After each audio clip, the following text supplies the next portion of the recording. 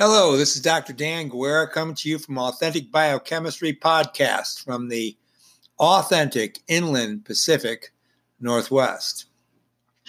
Today I'm going to offer you segment 3 of my discussion of hepatocellular carcinoma.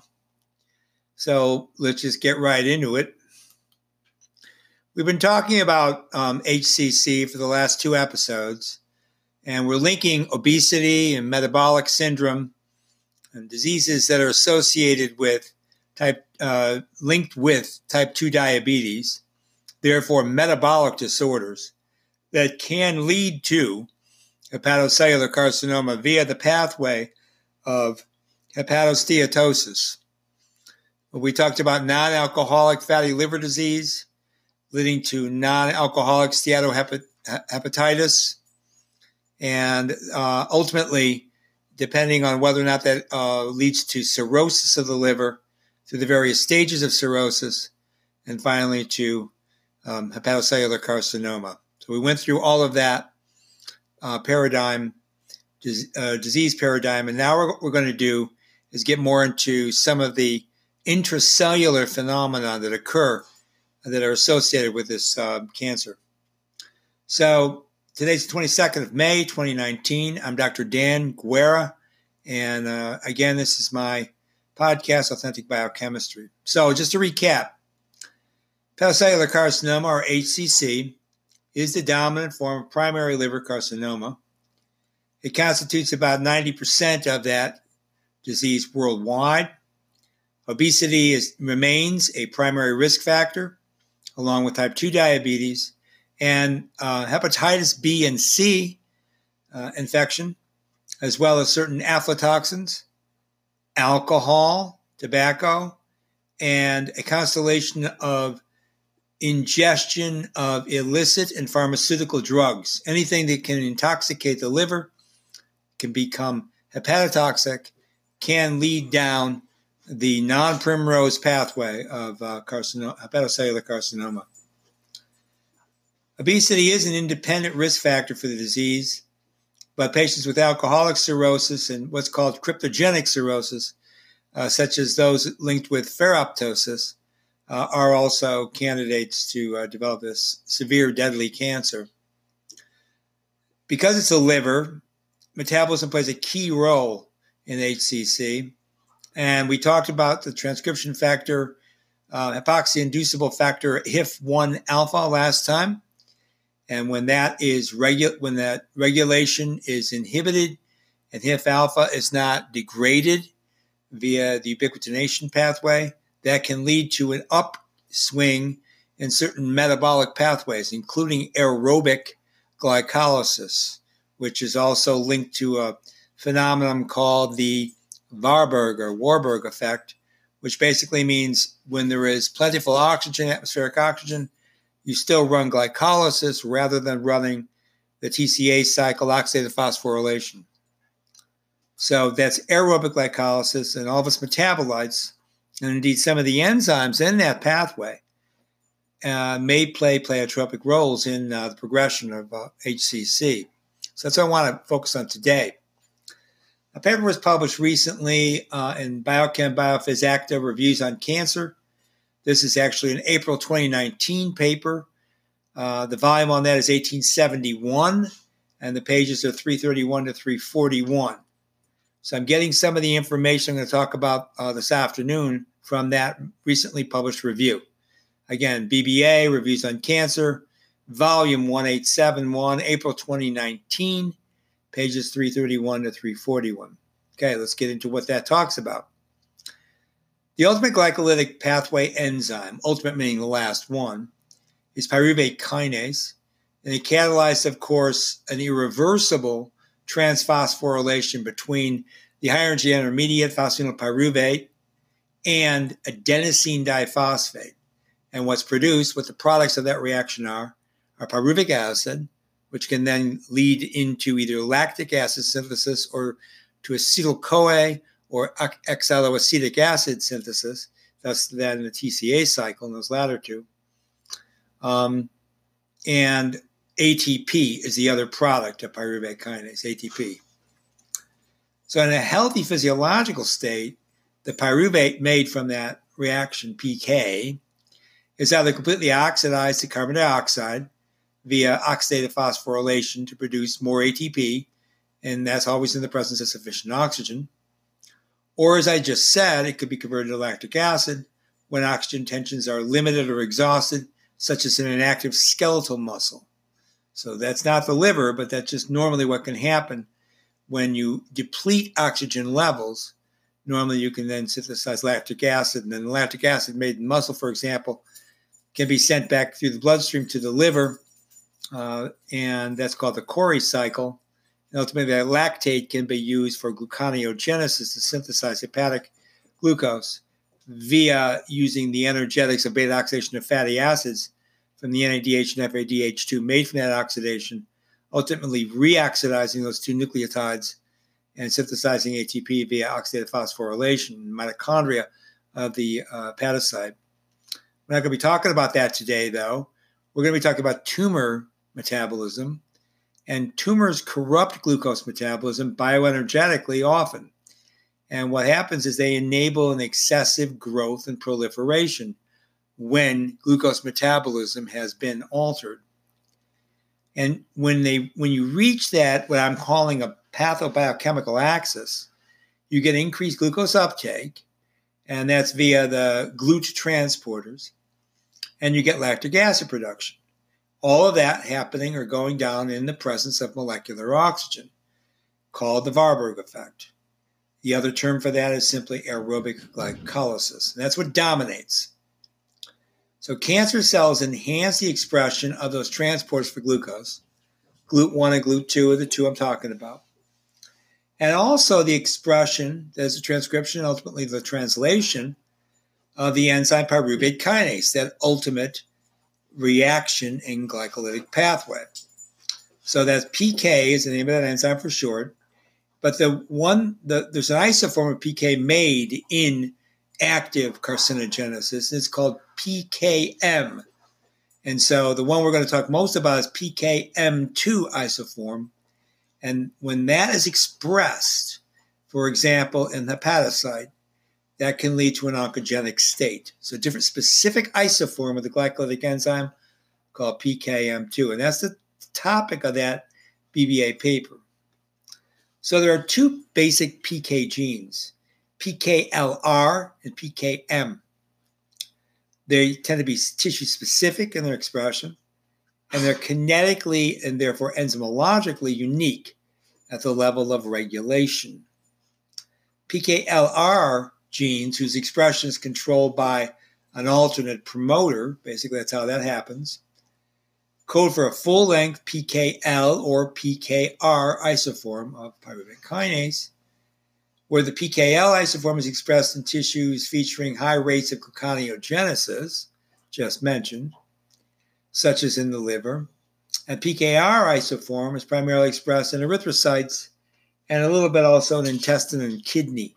And those aren't gluconeogenic systems. Now the PKM1 in particular, is expressed in other types of terminally differentiated tissues. And normally when that's expressed, those are tissues that demand a huge supply of ATP that is requiring glycolysis to either feed pyruvate into acetyl-CoA and then TCA cycle, or just using glycolysis directly. And what are those tissues? Muscle. You get PKM expression in the muscle, as I said, because that can become anaerobic, or the brain, which never becomes anaerobic except during severe ischemia, for example, or stroke.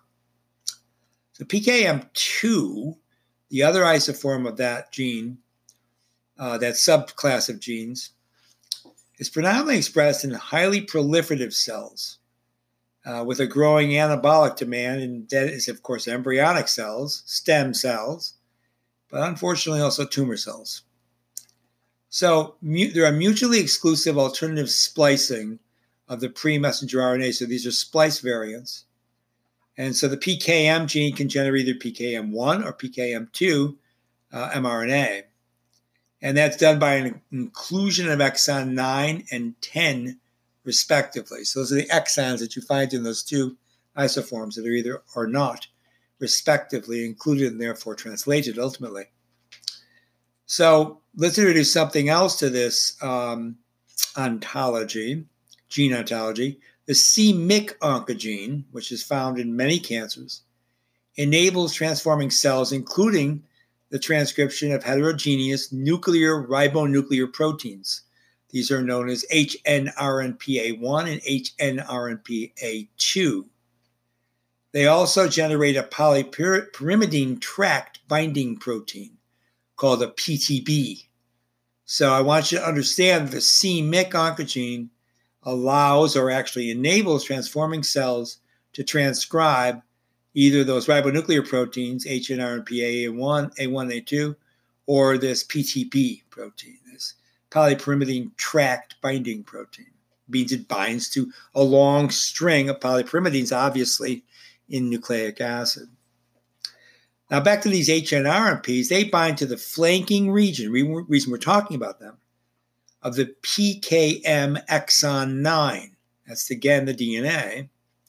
And that represses its inclusion and indirectly then causes the inclusion of exon 10, resulting in the expression of this particular variant, PKM2, which I told you is in cancer cells. In addition, there is a serine-arginine-rich splicing factor, acronym is SRSF3, of course, and that can directly bind to a rather potent exonic splicing enhancer known as the ESE, exonic splicing enhancer, in exon 10. And that results in the inclusion of exon 10 and the production of PKM2 as well, without relying on an hnRNP intervention. So two different ways to get to PKM2. Having that SRSF3 or directly because of hnRNP bind to exon 9, excluding it, and in favor of including exon 10, which then generates the isoform PKM2, which is found in cancer.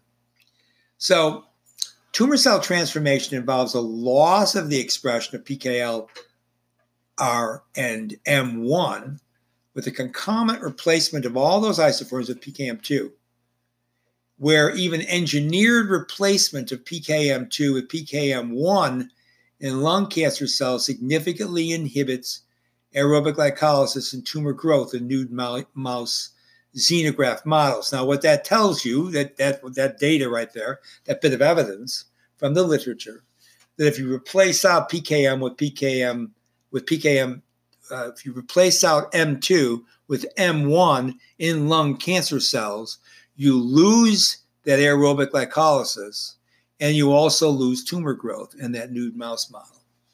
So it looks like PKM2 is implicated in carcinoma, you see.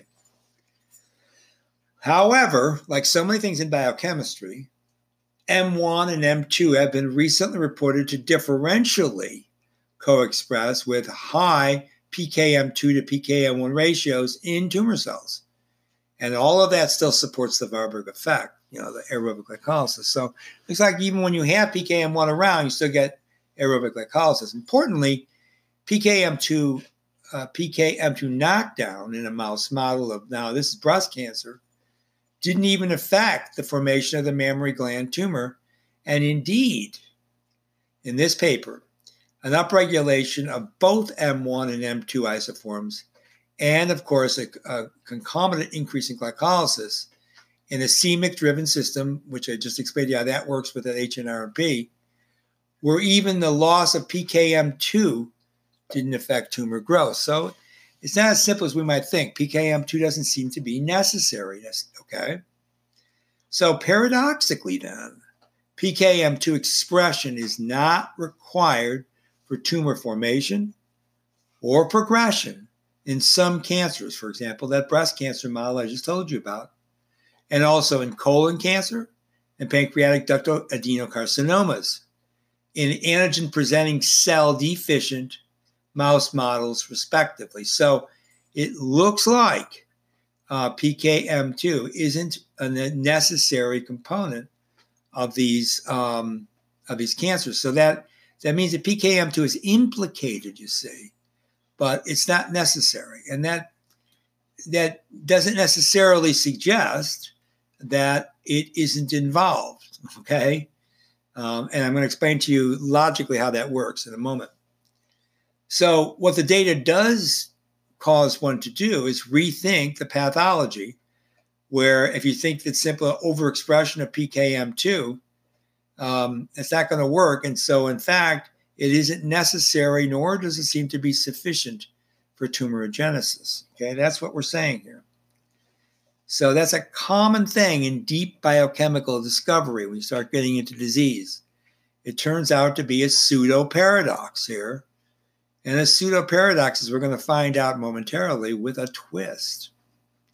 So before I get to what I mean by pseudo-paradox in biochemistry, I want to just finish a little bit more discussion of PKM. This will explain more about its effects in hepatocellular carcinoma. So there's a tetrameric form of PKM2 that exists in the cytosol of the cell, and it possesses a super high affinity to its substrate, phosphoenol pyruvate. It's one of its substrates. So at physiological PEP concentrations, the tetrameric form is more active glycolytically in contrast to the dimeric form that is nearly inactive. And PKM2 and dimeric monomeric conformation is reported in non-canonical localizations. So when you're not talking about the tetrameric form, which is very, very active glycolytically, when you got dimers and monomers of PKM2, you don't get them in the cytoplasm. You get them indeed in extracellular circulation. And also intracellularly, you find them in mitochondria and in the nucleus, importantly. So there are a number of what they call in biochemistry, and I like this term, and that's not mine, I like it anyway, moonlighting functions. Moonlighting functions for PKM2 in cancer progression. So this is going to link back up to this pseudo-paradox of PKM2 not being necessary or sufficient for tumorigenesis. Sensu stricto. Now, perhaps it is the non-glycolytic activity of PKM2 that's associated with cell proliferation or maybe metastasis and indeed angiogenesis. And maybe we ought to be investigating that. Okay. So now I'm going to explain to you what I mean by a pseudoparadox, because I brought up the term and I want to make sure that I define my terms. So what a paradox is, in my way of thinking, is when something is revealed that goes against the general truth, but is nevertheless empirically obtained or experienced. So basically, not what is expected, but it is what it is. Okay, that's what I mean by a paradox. Okay, empirically, that's what we obtain, but it seems to go against the general truth. So the definition you'll find online, I'm going to just read as, quote, a statement or proposition that despite sound or apparently sound reasoning, the general truth, you see, with acceptable premises, okay, having a logical argument, that is, leads to the conclusion of the argument that seems senseless, logically unacceptable, or perhaps even self-contradictory. That's what's meant by a paradox in terms of textbook definitions. It's just a paraphrasing what I said. Now, the problem with that textbook definition, which you notice I did not use the word contradiction, is that that definition introduces a concept of contradiction. Contradiction is when you cannot have two competing premises that are both true, because then they are a contradiction. Okay, you can't. That's called the excluded middle in Aristotelian categorical logic. Of course, you know this. However, you can have two premises that are both false when the empirical evidence concludes neither. In this case, they would be contrary, not contradictory. Now, I'm getting all this by synthesizing it through what's called the square of opposition. So, in the square of opposition, you have something called an A statement. That's also known as a universal affirmative. So here we are. I'm going to write one for you. all glycolysis requires regulation at the phosphofructokinase locus. That's a universal affirmative. All glycolysis requires regulation at the PFK locus. I could have easily said at the PKM locus, but I'm just giving you a broader understanding here. An E statement or a universal negative would read like this from the same categorical logical argument I'm generating. No glycolysis requires regulation at the PFK locus. So universal affirmative, all glycolysis requires regulation at PFK. Universal negative, no glycolysis requires regulation at PFK. Now, how it can be that both statements are false, both A and E, because they claim a universality, right? That was were universal statements, universal affirmative, universal negative. So in that case, you would have a pseudo paradox, since it isn't a paradox at all. So when I say pseudo, I mean it's not. Seems to be, but it's not. It's not really a paradox because they're not contradictory. Do you see? So you may obtain an irony, though, not a paradox, which is when the result of an event is different from its intended or teleological purpose. So ironies can take on the form of, here's another example, an SSRI or the SSRI, okay, that's a selective serotonin reuptake inhibitor, was prescribed to treat major depressive disorder and potential suicidal tendencies, however, ended up being implicated in the patient's follow-through to kill themselves. That would be an irony, okay? Here it is again, my irony. The SSRI was prescribed to treat MDD, it's major depressive disorder, and its associated potential suicidal tendencies, because MDD has potential suicidal tendencies, but ended up being implicated in the patient's follow-through to kill themselves. That's ironic, you see. So here's another thing, another way of looking at it. Aerobic glycolysis is a hallmark of tumor metabolism, as it corrupts metabolic regulation and wastes energy, even in the presence of abundant molecular oxygen.